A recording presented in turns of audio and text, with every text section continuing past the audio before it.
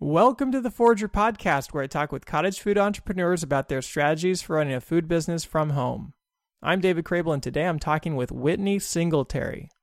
Whitney lives in Berkeley, California, and sells nut-flavored cookies with her cottage food business, Nuttin' Butter Cookies. Whitney started her unique cookie business back in 2015 and has overcome many obstacles to get her business to where it is today. On this episode, you'll hear how she built up to the point of selling from a storefront in late 2019, only to move back to selling from her front yard when the pandemic hit. She is a single mom of 2 kids and somehow manages to be open for business 5 days a week, rain or shine. You will quickly realize that Whitney will do whatever it takes to turn her vision into a reality, no matter what stands in her way. And with that, let's jump right into this episode. Welcome to the show, Whitney. Nice to have you here. Nice to be here. So Whitney, can you tell us, how did this whole adventure get started? It started with me rebelling against banks. When I first started back in 2015, I had a business plan. I went to my bank that I've been with for like almost 10 years and went in there to try and get some money to get a brick and mortar location. And I was instantly denied, regardless of my credit score, no debt. It was just, no, you're not going to do it because the food industry is hard and you are creating a company with cookies that no one's never even heard of. So we're not going to do that. And I was like, oh, well, in that case, then I'll just shut in my driveway and I'll raise the money I need to. And it turns out that the city of Berkeley offers cottage food operations. And I said, oh, I can do this legally, so I don't have to be harassed by the police or anything or any neighbors or anybody. So I said, I'm going to go ahead and do that. And I could just set up at any event anywhere in Alameda County, which gave me more flexibility besides being in a brick and mortar, so I could save up the money to get the brick and mortar. Yeah. We'll get into the brick and mortar in a little bit. But what got you even interested in starting this business in 2015? I know you sell cookies. Where did this passion come from? I've been baking for 28 years now. It's been in my blood. My family is all bakers and cooks. My grandpa used to own a restaurant when I was little, and I used to always be in there. And he never had desserts. There was always a thing where I was going to make the desserts because I always used to bake cookies, cakes, pies, everything. And he died before we got a chance to do that. I always wanted to have that for me. And that's when I said in 2015, I'm like, it's it. I'm done. I'm doing it. It's my passion, my go-to thing when I am stressed. I'm happy. This is my happy spot in the kitchen. And I'm going to do it. Regardless if no one's telling me I should do it, I don't have the money to get started, I'm just going to just do it. And I quit my old job and started it. I saw that in 2015, that was not the first time you actually sold your cookies. When did you first sell them? Oh, I think that was 1994 or 95. I was 8. And I really, really wanted this toy that my mom said she wasn't going to buy me. So I made some peanut butter cookies, my great-great-grandmother's recipe. And I took those cookies to school, asked the principal, would it be okay if I can sell those cookies after school or maybe during lunch? And the principal said yes. And to humor me, he bought one. And it was so good, he told the staff members that I was selling cookies, and they all bought all my cookies before lunchtime came.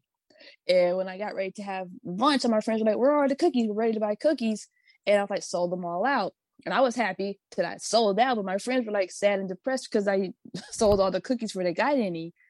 But I was able to go after school and get that toy, and it's just been in me since then. Oh, that's a cool story. And yeah, you said that it was your great-great-grandmother's recipe? Yes. Great. 4 greats. Wow. Tell me a little bit about this recipe. This recipe is so old that it used to be in steps, where she grew her own peanuts. So she would grow them, pull them up, clean them, roast them, and turn them into the butter. She would kern her own butter. She had her farm, so she would collect her own eggs and molasses out of the tree. It was like in steps. And over the years, it has got converted down to you can just go buy some butter, you can go buy some eggs. But my grand auntie is the one who passed the recipe down to me because she was the main baker in the family that kept all the tradition family recipes going. So I was always in the kitchen. And she was like, oh, you put a little bit of this in here. You do a little bit like this. And we always mix it with a fork. We don't use none of those fancy mixers. So I still to this day mix all of my cookies with a fork. Really? Wow. No mixer. And are you still using that original recipe in your business? I am still using the original recipe, and those cookies I made when I was 8, I'm still using the exact same peanut butter. So the same cookie I made 28 years ago is the same cookies I'm making right now. Wow. And I imagine you're not pulling up the peanuts and No, I'm kidding.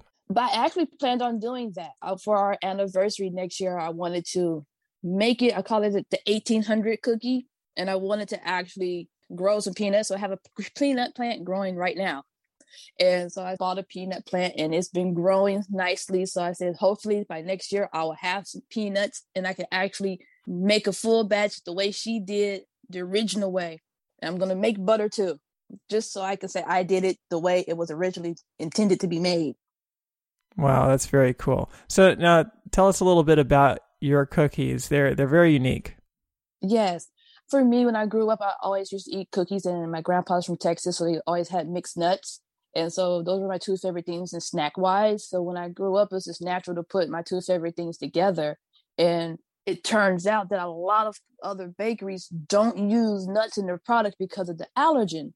And I'm like, well, where do people go to get a cookie that has nuts in it besides a cookie that has sprinkles of flavoring of nuts? So I started the company by making it being, I want to be the only one specializing in all of the nuts. And that's what I did. So I actually offer all 14 nuts. So what are some of the most popular flavors that you have? The most popular flavors, it varies. It's always different. But I have offered peanut butter, almond, pine nut, cashew, Brazil, pistachio, chestnut, hazelnut, pecan, walnut, macadamia, and my two new ones I've added to the line, the pelly nut and the baru nut. Yeah, it sounds like just about every nut that's out there. Yes. And you have a couple, you have a seed and a non-nut, right? Yes, I wanted to keep the tradition of making my cookies different than everyone else. It was like, we're non-traditional. That's just what we are. And so I offer a sesame seed, I offer a coconut, and I offer, I call it the cocoa mo. It's a chocolate butter cookie. And then I have one that's just a regular butter cookie that's thin and crispy. So I have options for people who don't want nuts, but want a cookie that's not the same cookie that you can get anywhere. Why did you feel like it was so important to do something that was different from everyone else? Well, a lot of people were telling me that it's very competitive, that people can go anywhere and get a chocolate chip cookie. So what would make a person want to buy cookies from me when they can just go to any place, anywhere? And I said, that's a good point. So keeping that in mind, I said, I'm going to make something that you can't get nowhere else. You have no choice but to get it from me if you want what I have. And that's why I created mine so different. So it's my mission to do everything that they don't. Has the niche of having nut cookies, has that been limiting at all? It has not. A lot of people who are looking for nuts or craving nuts are glad to find someone who has nuts. And then because I offer so many, I have a favorite nut for everyone. So if someone loves walnuts and they get one of my cookies, they don't feel cheated by getting a walnut cookie and struggling to find the walnuts in that cookie, like some places offer, because my cookie has the walnut butter, the walnut flour, then it has more walnuts chopped up mixed in it, and then it's topped with walnuts. So when you're getting this cookie and walnut's your favorite nut, you're getting it through every single bite throughout the whole cookie, and you're never left feeling cheated for the cookie. The nut's the star, and I wanted them all to shine. Yeah, it sounds like a very unique cookie. And you had the peanut butter cookie recipe from your great grandmother, but was it pretty easy to formulate the other cookies from these different nuts? It was not.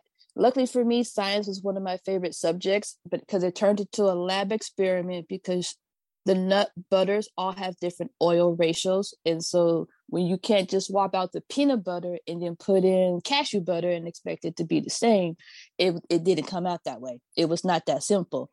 I had to actually adjust the amount of butter I needed, regular butter, adjust the amount of actual nut butter to get the recipe just right, so I can get the texture and the flavor that I wanted for each cookie. And then you add extra nuts to it.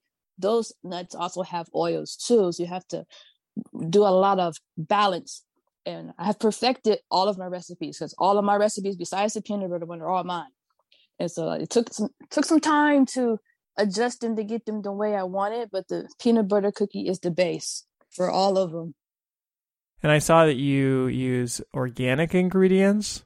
Yes, all of my nut butters are all organic. Very simple ingredients for like almond butter. The only ingredient in it is raw organic almonds, and that's it.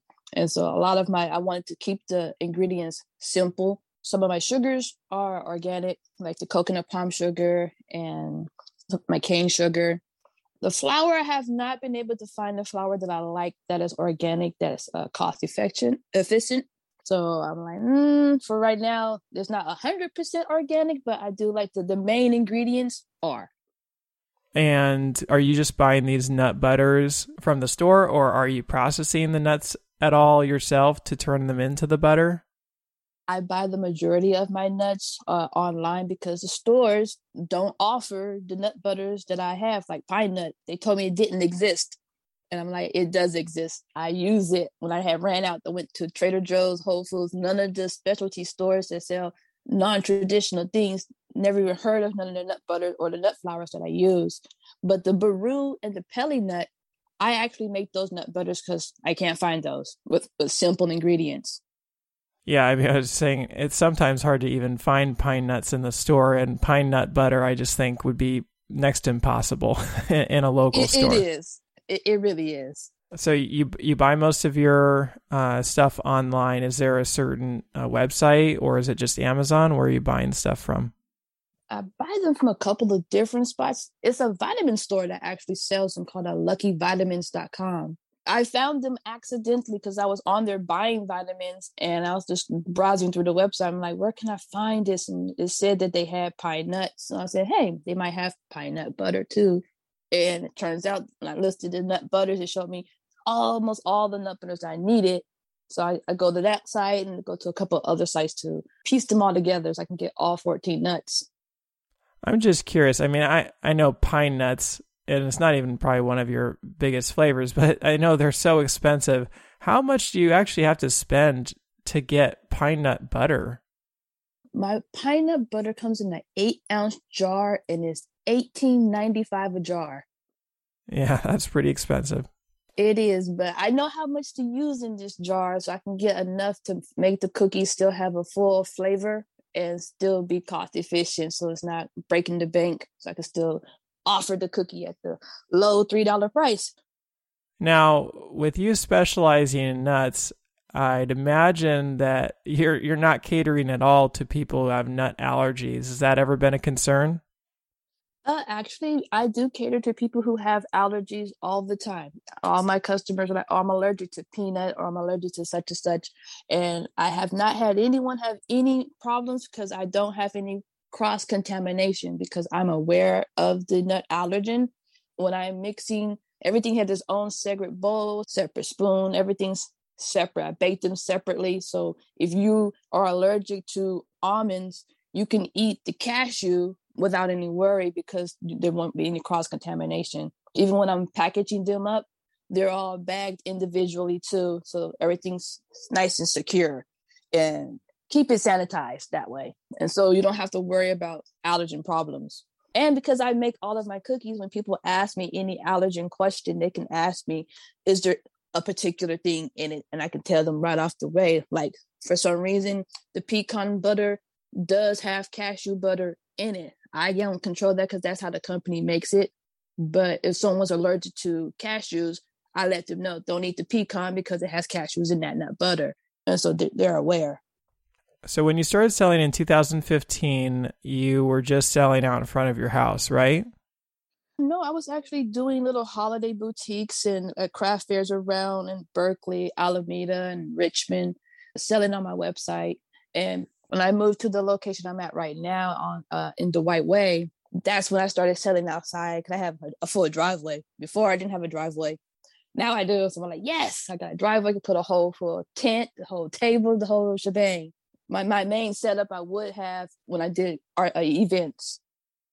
Right. So at the events when you got started, how did it go? Was there a good reception to your cookies, or how quickly did your business take off? It took off pretty well because I felt that if you have a good product and you have a good connection with your customers, they tell other people. It's word of mouth. And that's kind of what got the main start going. When I first started, people were like, even at the events, ooh, where did you get that cookie? Boom, she's the only one with those type of cookies. Everybody just flocked to me, sold out. I was like, I wish I had made more cookies. But it is always was one of those things where people are very open to it. And then when I was selling in the driveway, the neighbors were all, oh, let's support.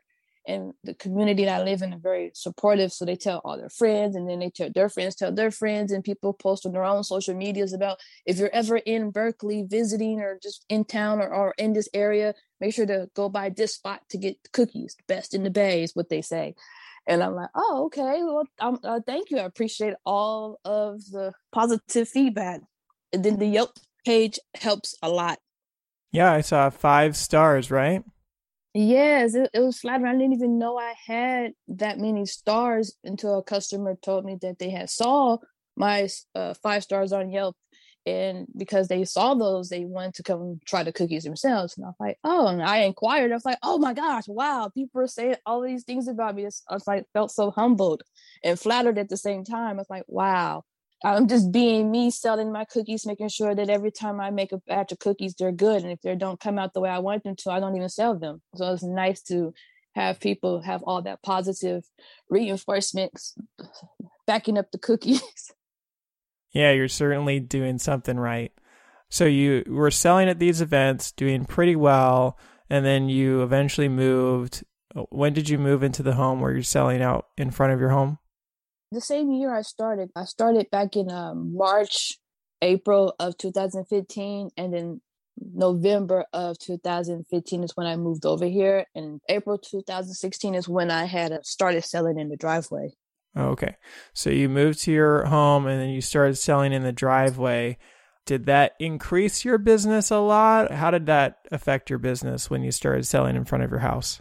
It did, because I was only selling my cookies during events. So when there were no events, there were nowhere for me to sell my cookies. So when I had the driveway, I'm like, look, I could be here Monday through Friday, even when there isn't an event. And so it increased the sales because I was able to sell more often.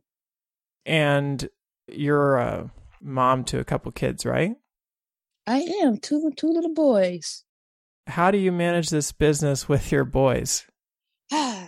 I've learned to multitask very well. But no, my sons are very helpful. They like to be in the kitchen like I was when I was little. They remind me of a lot of me. And so it's nice when they're like, oh, let's come help mommy mix some dough. Let's help mommy put some cookies in the bag. Or they'll tell all their friends, you gotta make sure you buy mommy's cookies. And it's really nice. Or they'll sweep or they'll wash the dishes afterwards. But it is a struggle being a single mom with 2 kids. But I have mastered it where it's not so stressful. Well, what are your hours that you are out in front of your house? 3 p.m. to 8 p.m. I just was thinking, I mean, if you're a single mom with 2 kids, how do you manage to have, and I feel like in the past, maybe after the pandemic, you're open even longer than that. Like, how do you manage to be available that long with the kids? It's a matter of, in the morning when I'm making the cookies, for example, like dinner, I will prep all the stuff that needs to be done for dinner and get the cookies going. Then when it's dinner time, I take me a quick break from business and I'll put my little bell outside and my little sign that says, please ring the bell for service. And I come in, do my mommy duties, make dinner, make sure homework is done, and give them their food and head back outside. And so it's kind of like a juggle. Wow, that is very impressive. I have a couple kids and I'm not single, and I just can't even imagine. It's just very impressive that you can manage all this stuff and run your business at the same time. So you're an inspiration to a lot of people, I'm sure. Yeah, I'm persistently stubborn. So even when something feels a bit too much, I don't quit. And so even some days you're like, oh my gosh, it's just overwhelming. I got an order of 300 cookies to do. The kids got homework. I'm like, I need to do laundry. And it's like, I just find a way. It just happens. I don't know how, but I figure out a way to get everything that needs to get done. And then I'm like, yes. I can sit back and go, I did all of that. And I saw that, I mean, you're out there no matter what. It looked like rain or shine. Yes. Hell. It was a couple of times it hailed out there. I'm like, why is it hailing in the middle of the day? But I'm out here in the hail, the cold, the wind, the gusty wind. It was like 20-mile-per-hour winds to flip my whole canopy over. I'm like, I don't know. I am out there. But the rain is not as bad when it's not cold. So it's like the cold winter rain. It's like, but I'm out here. I got my little heater on, got my jacket, and I'm good. So you must have established a pretty good reputation of reliably being out there with cookies. Yes, everyone they know, and lately people since the COVID, everyone knows that they can just order. Even though I already had a website where people can order before, but since everybody was doing a lot of pre-ordering, they have been doing that a lot more. So I'm like, yay! So sometimes I don't actually have to be out or set up to have customers because they know, oh, it's during the normal business hours. She might not be set up, but she's still open. And then they'll just go to the website, send me a text message, say, I'd like to order this or that. And they come pick it up or I go deliver it to them. So do you have a pretty good group of regular customers who come by? Yes, I do. They're so regular that I remember them by their cookies. And it's like, they're like, oh, what was that cookie I used to get? Like, it's this one. And they're like, oh, yes, that's right. That's the one. But yeah, this wife used to come by all the time and she could never remember which cookie her husband likes when she's trying to treat him to a cookie. And she'll go, do you remember the cookie my husband likes? That's the one I want. I'm like, yep, that's the one. And every time I get it right. So how many cookies do you manage to sell on a daily basis? It depends on the day. Sometimes I can make between 240 to 350 cookies. Wow. And what are you pricing them at? $3 each. How big are the cookies? They range in size from about 3 inches diameter to about maybe 4 inches. Are they pretty weighty, like heavy cookies? Oh yeah, they got some weight to them. I would say, except for the Mo butter, that one's thin and crispy. That one's like almost 5 inches wide because it's really thin. So you're making, over $700 a day. Yep, some days, yeah. And then some days it's slow and it'll be like, I'll make like 50 cookies. And so it kind of balances itself out at the end of the week. I'm like, oh, I made 50 cookies today. And then tomorrow I'll make 600. And then I'm like, oh, yay. And you're open every day of the week? I am, Monday through Friday. So which weekdays are the biggest in terms of sales and which ones are the least? Monday and Friday are usually my busiest out the whole week. I find that Friday is everybody trying to get cookies before I'm closed on Saturday. And then over the weekend, because I'm closed on Saturday and Sunday, people like put their orders in. So when Monday comes, it's just a whole bunch of, we didn't have cookies for the weekend, so now we're flooding you on Monday. And then middle of the week is kind of slow. Thursday is the slowest. And so I'm like, today is one of those days where I can do like housework. So in between sales, in between going out, I can make all the cookies I need and still do other stuff around the house on my slow days. And I saw, even though you're, a single mom with 2 kids and you're open 5 days a week, for what, 5 hours at least, you also offer delivery? Yes, I offered delivery, and I was offering delivery before I had a car.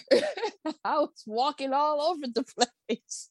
It's like people go, do you eat your cookies? Because you look so slim. I'm like, I eat my cookies all the time, but I walk all over Berkeley. And if you've ever been up to the Berkeley Hills, you can see why. I burn off 2,000 calories just making a delivery. Wow.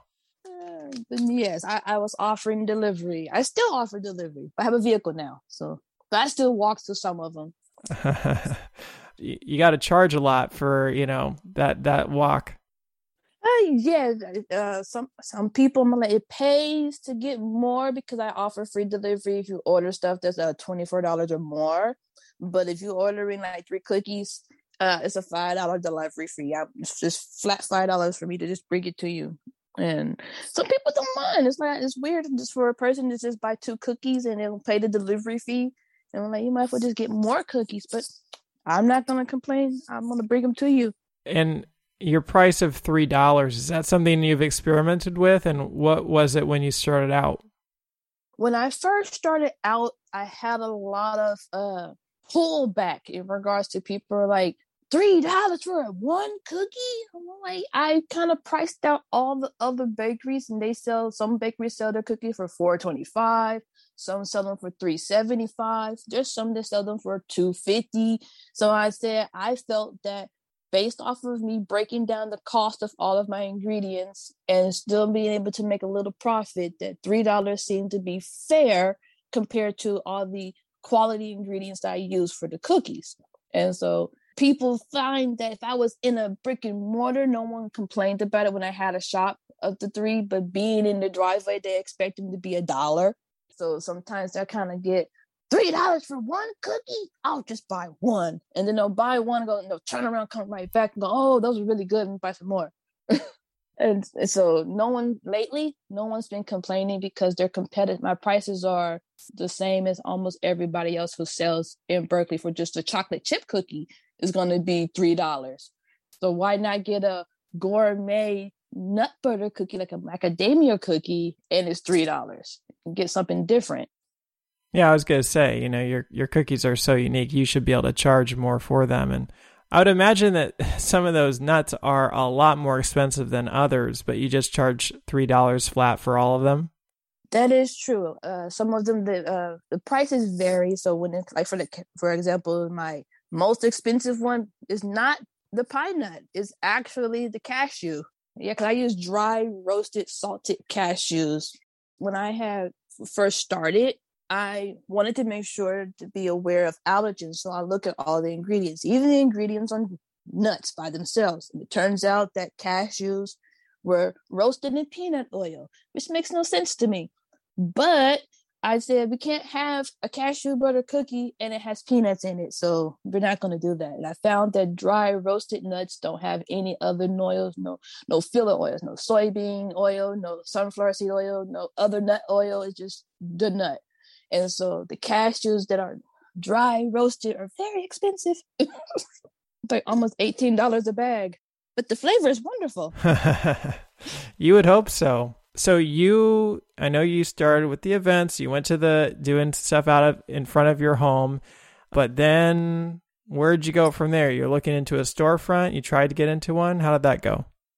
Yeah, I tried to get into a storefront a couple of times. The first one was in 2017. I'm like, I got a nice following of customers. I'm making some nice money. I had saved up some money so I can get into a spot to have enough money for the equipment, like refrigerator, stove, etc. And I raised all that money myself selling in my driveway. So I'm like, yay. I inquired into some properties that said they were for lease for rent. And it turns out that they're like, oh, no, we don't want to rent to you. No, we don't want to rent to you. And I'm like, why? And so I got a lot of red tape and dead ends. And again, the persistently stubborn part comes in. I'm like, oh, you can tell me no. I'll keep my money to myself. I'm not going to not sell because you told me no.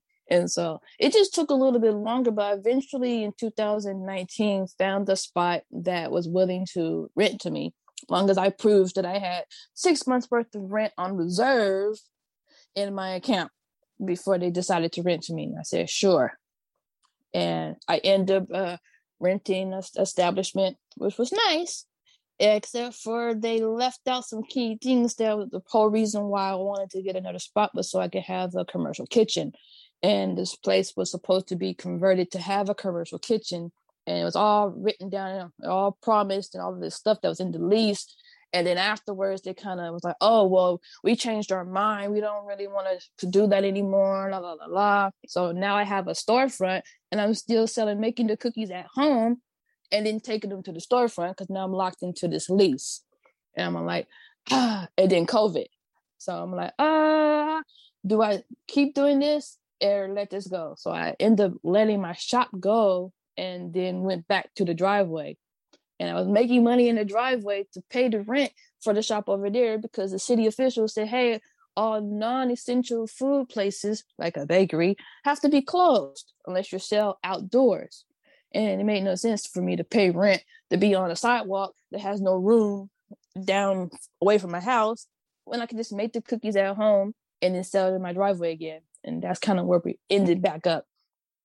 Yeah, I mean that's pretty crazy. You had to go back to your home and still pay rent for the storefront. But going back to when you started the storefront, I mean, was that kind of a dream for you to be, on a street? It was definitely the first step of where I wanted to move to, in the direction I want to be, because my whole vision is not to actually just rent a spot. I want a full sweetery. And so in this sweetery, I wanted to be able to make my cookies on site, make the other things I want to add to my line, like the fudge and the brittle, and be able to make all of those things on something that I own. And so baby steps getting up to that would be renting a spot and getting building more following, getting more people coming in, be more awareness of the company so we can save money to get to the next spot that's mine. And it's just having the shop taking away the money that wasn't going to be able to be made because it's very limited when I only have a regular residential oven. So my profits are limited as well because I can't make as many cookies as I could in a commercial oven versus my regular oven. And so having them take back what they promised to do kind of put me at a disadvantage. So it's like, okay, now I'm making the same amount of money I would in my driveway in my shop. The only difference now is half of my profits goes to rent. And so now we're like, that's not what I wanted to do. The shop itself was nice. I ended up painting the building myself because they didn't do that. This is fine because I like to paint, and they just subtracted it from the amount of rent. I was like, it was just a lot of stuff that was just unnecessary that took away the fun of finally being able to say, I got my first shop. And I was like, yes, I was there. I let all of my people know. I was like, we're no longer in the driveway. We're over here now. And they're like, yes, we're so happy for you. And they all came to support. New customers found me because they're like, oh, we never knew about you. We'll go to the other cookie shop. And they're like, there's another cookie shop. I'm like, I know. They got the shop that I wanted last year. They told me they didn't want cookies at this particular shop. The owner didn't want to convert the spot into a bakery, and that's why they denied my application for renting that spot. And then a couple of months later, it gets turned into an actual bakery. And it's like, okay, I don't get it. It's like you guys literally did the exact same thing I had wanted to do, and the people sell cookies too. So it's like, wow. This is very questionable behavior that out of all the places to sell cookies, they happen to get the same spot that I had just inquired in, and now there are cookies there. But it's okay because they don't have what I have, and my customers went in there to inquire. And it's always interesting when I made my cookies so complicated, so filled in all the boxes, if you can say, that it would be so difficult for anyone to want to copy me, and if they were to figure out how to make it, when they look at the prices on some of the ingredients, they wouldn't be able to they're not going to want to do that, to discourage anyone from copycats, because people do that. And they tried it. There's people, like, they tried to make a walnut cookie, and it literally had like a couple pieces of walnuts on top. And I was like, wow. And I only knew this because my customer had saw the cookie shop and remembered I was going to get that cookie shop. And then they're like, oh, we went in there. And it's like, it's not you, but it's someone else selling cookies. But they bought the cookie and brought it to me and showed me. I'm like, I don't know why they brought it to show me, but they're like, here, look what I got. They're copying you. I'm like, that's not a copy. That's just a regular cookie with walnuts. I said, that's not a nut. That's not a us. It doesn't advertise that as being a nut butter cookie. It's just a walnut cookie. But like a sugar cookie with walnuts. And then they undersell me. That's fine too, because my customers, if they want what they want, people go where they go. It's like, it's enough people where we don't have to undercut each other, and there's enough people who like what they like, and people go where they want to go. And so we don't have to steal customers from others to do that. And I find that my customers come to me when they want to get a cookie. They want to save 25 cents, then they can go to the other spot and get their cookies. I don't have a problem with that. Or they can spend an extra 25 cents for $3 and then get my cookies. It's like it's a difference of 25 cents. It's not that big of a difference. That's the only challenge I've been having lately is them. I'm like, I don't know why. But during COVID, I was still open because of my licensing that requires me to have certain packaging and a certain way to have to sell my stuff and disclose certain ingredients. I was already prepared to doing the mobile vending, the setup, breakdown. I was prepared for all of that because I'm used to it. So when COVID hit and everybody was all struggling, trying to figure out how to stay open, how to transform from being indoors to outdoors, while they're all trying to figure that out, I was already doing it. So I was like, yay. So all the other bakeries that were trying to undercut me all closed because they couldn't figure out how to adjust and adapt to the new way of selling cookies during the pandemic. But I was like, I'm thriving. I was like, yay, look at me.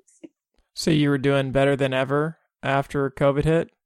Yes, during COVID, it was sad because all of the funding that was available, I was denied for because I did better in COVID time than I did the previous year. And so it was like, oh, because you made more money than you made last year, you don't qualify for this because it's for people who are struggling during COVID. I'm like, well, technically we were, but we still did better. And it's like, wow, it's a lot of red tape and small print all over the place. And you don't find out about none of that until you get ready to inquire. And you're told, no, you don't qualify for this because you don't have more than 2 employees. But you're still a business. You have a business license. You have a health permit. You have a zoning certificate. You have everything businesses have, but you don't have any employees, so you don't qualify. It's like, oh, okay. It's like, but that's okay because I am, like I said, I'm very good at getting around all of this red tape and making it happen.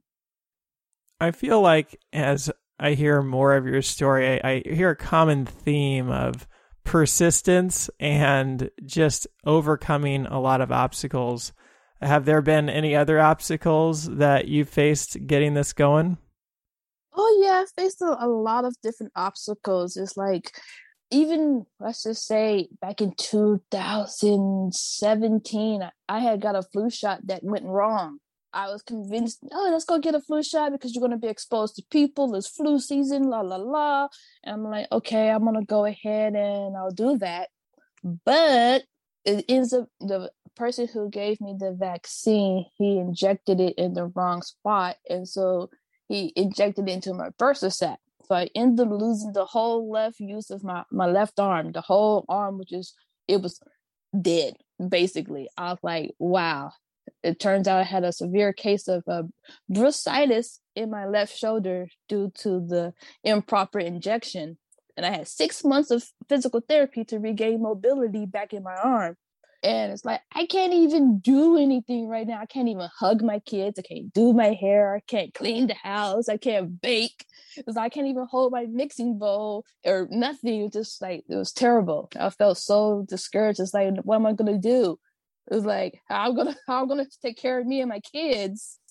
It's like the money I had saved up to get to the next stage was like, yeah, I'm so glad I finally saved up enough for all the equipment I need. And then that arm injury, and now like had to dip into living off of that until it was almost all gone while I'm going through physical therapy so I can get my arm back right again. And it's still not quite right. Even when it's cold, it'll start having phantom pains all over again. I just gotta fight through it. Wow, that's crazy. And I saw that somebody tried turning you in for being illegal at one point.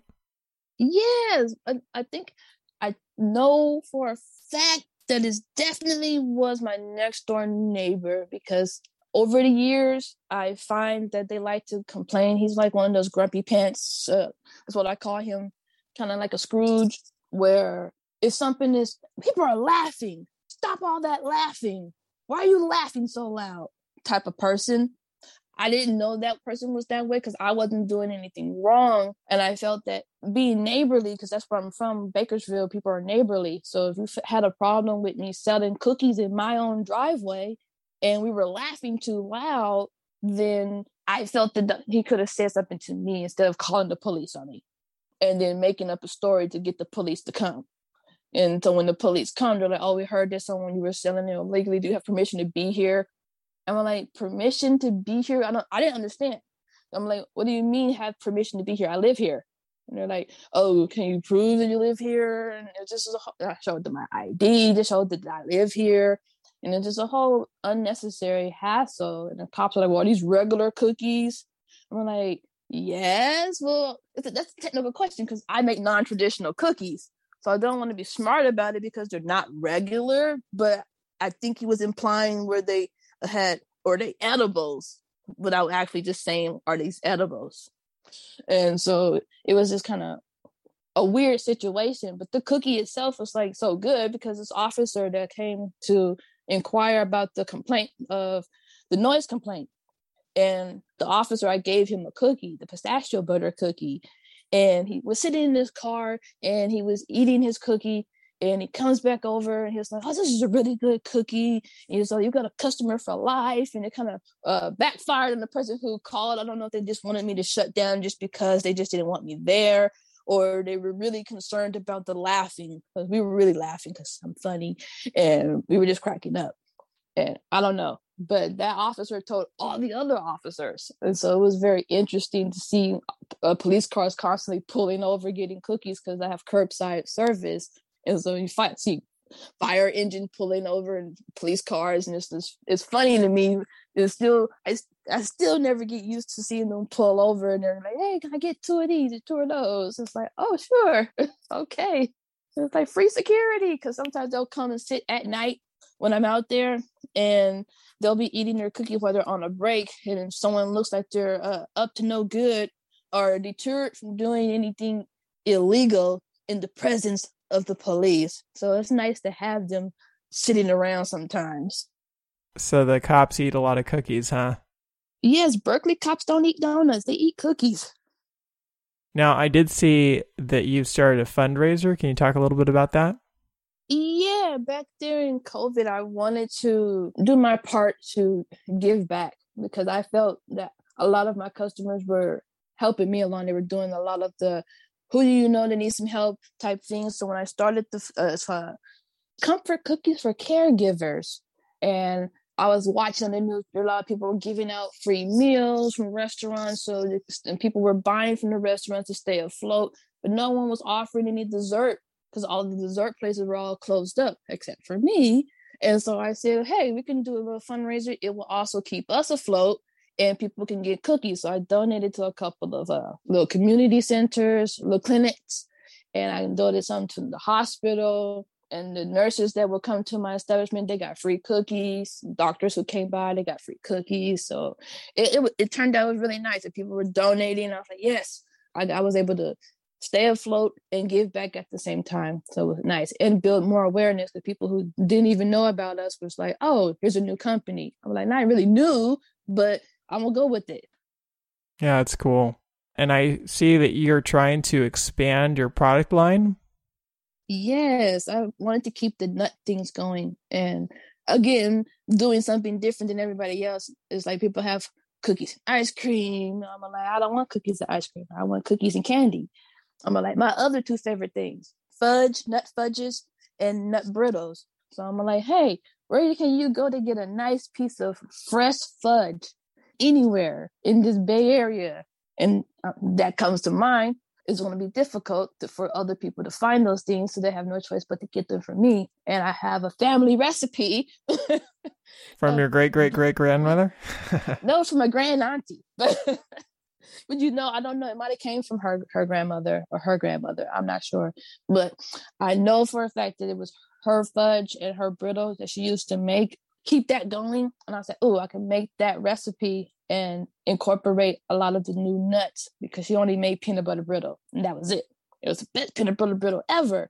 And I said, I can so make this peanut butter brittle because you want a brittle to be crispy because sometimes when you bite into it, it's really, really hard if they don't make it right. And then sometimes you bite into it and it's chewy and it's not how it's supposed to be. Her brittle was always right at the perfect of crispiness. Just enough crunch where it's crunchy, but it's not going to break your teeth type crunchy. And so I'm looking forward to adding that to the line.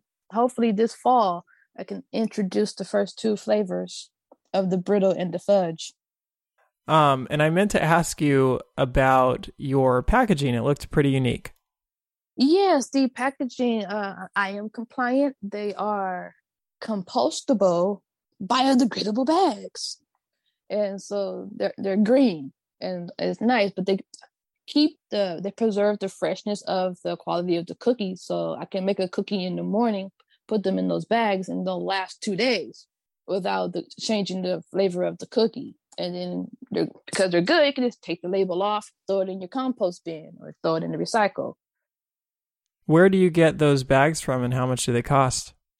I buy them online, and let's see, last price check was $12 a case, which is not a lot, but I use a lot of cases, so it adds up. Well, how many of these pouches are in a case? You get about 100. And where do you remember where online you buy them from? Oh yeah, I get them from a company called Nashville Wraps.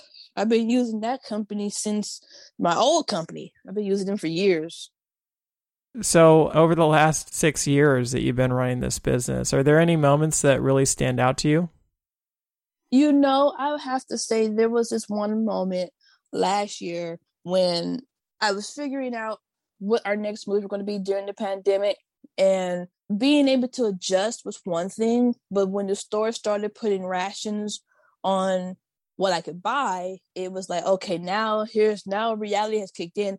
I can't buy more than one butter because I'm hoarding it. I can't buy a big bag of sugar anymore because they're rationing it. And so it was nice that the community was all like, what can we help you do? We don't want nothing but our cookies to go under like all these other companies. What can we do? And I told people like, well, only thing I really need help with right now is like trying to find another spot to find flour, eggs, and sugar, because I can't even make the cookies. I figured out where I can go to back to the driveway to sell these cookies, but now I can't even buy ingredients because they won't let me buy more than one box of butter at a time. And so it was really touching that a lot of my neighbors all chipped in. And I had woke up one day to a knock at the door, and there was like butter, and there was bags of flour and sugar, just small little bags that people all just donated to me. I was like, oh, I was like, tears. I felt really loved. I felt the community loved me for reals. It was nice. Yeah, it's very cool. And back when the pandemic hit and you went back to selling in front of your home, and now that you know how everything turned out, do you regret moving into your own storefront a few months earlier? Because it sounds like it became kind of an expensive decision. No, I don't make any regrets in life. I find that everything's a learning lesson. And I find that having that shop only made me more aware for the next shop that it needs to have everything already in it. So can't no one pull a fast one and say, oh yeah, we're going to do this and then change their mind later.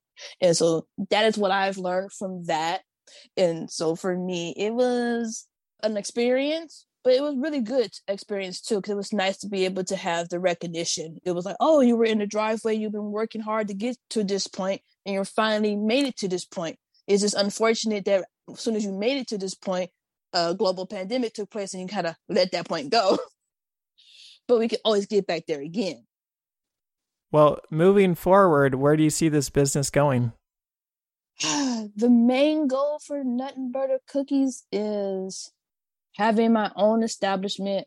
And when I say that is my customers are already ready for it, but spoiler, I've been working on trying to get a drive-through. And that is what I wanted to have. And that is the official goal. So it's not just the actual bakery where people just come in and get stuff, which they can. But I wanted to have it where people can walk up to a window, get their stuff like Foster Freeze, or you can kind of come in like Winter Schnitzel and just do a little drive-through. And it's just nothing but cookies and stuff that goes with the cookies. Like, where can you go at 10 o'clock at night to get some fresh baked cookies, some candy, and a milk, and just drive through? You don't even have to get out. So that is the end goal that I'm taking baby steps to get toward. And we're getting there. We're getting there eventually. Mm-hmm. Well, it seems like you've overcome a lot to get to this point, and there's certainly a lot of roadblocks that stood in your way. What keeps you moving forward in this journey? Why are you so passionate about this business?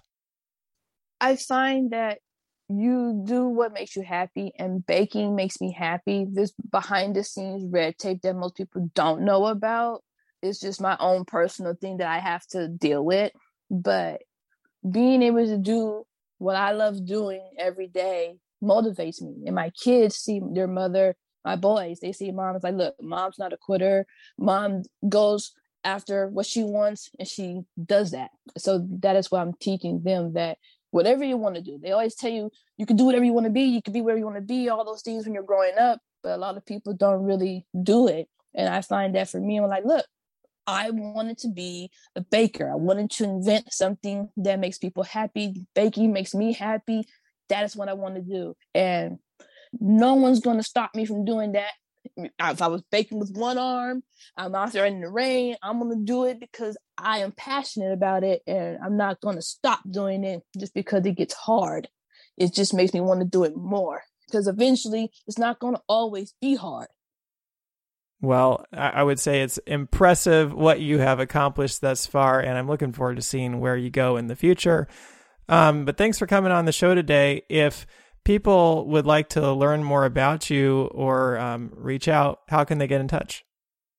The easiest way is to go to the website. It has all the information, all the social medias, the phone numbers, how to order, and the website is www.nutandbuttercookies.com.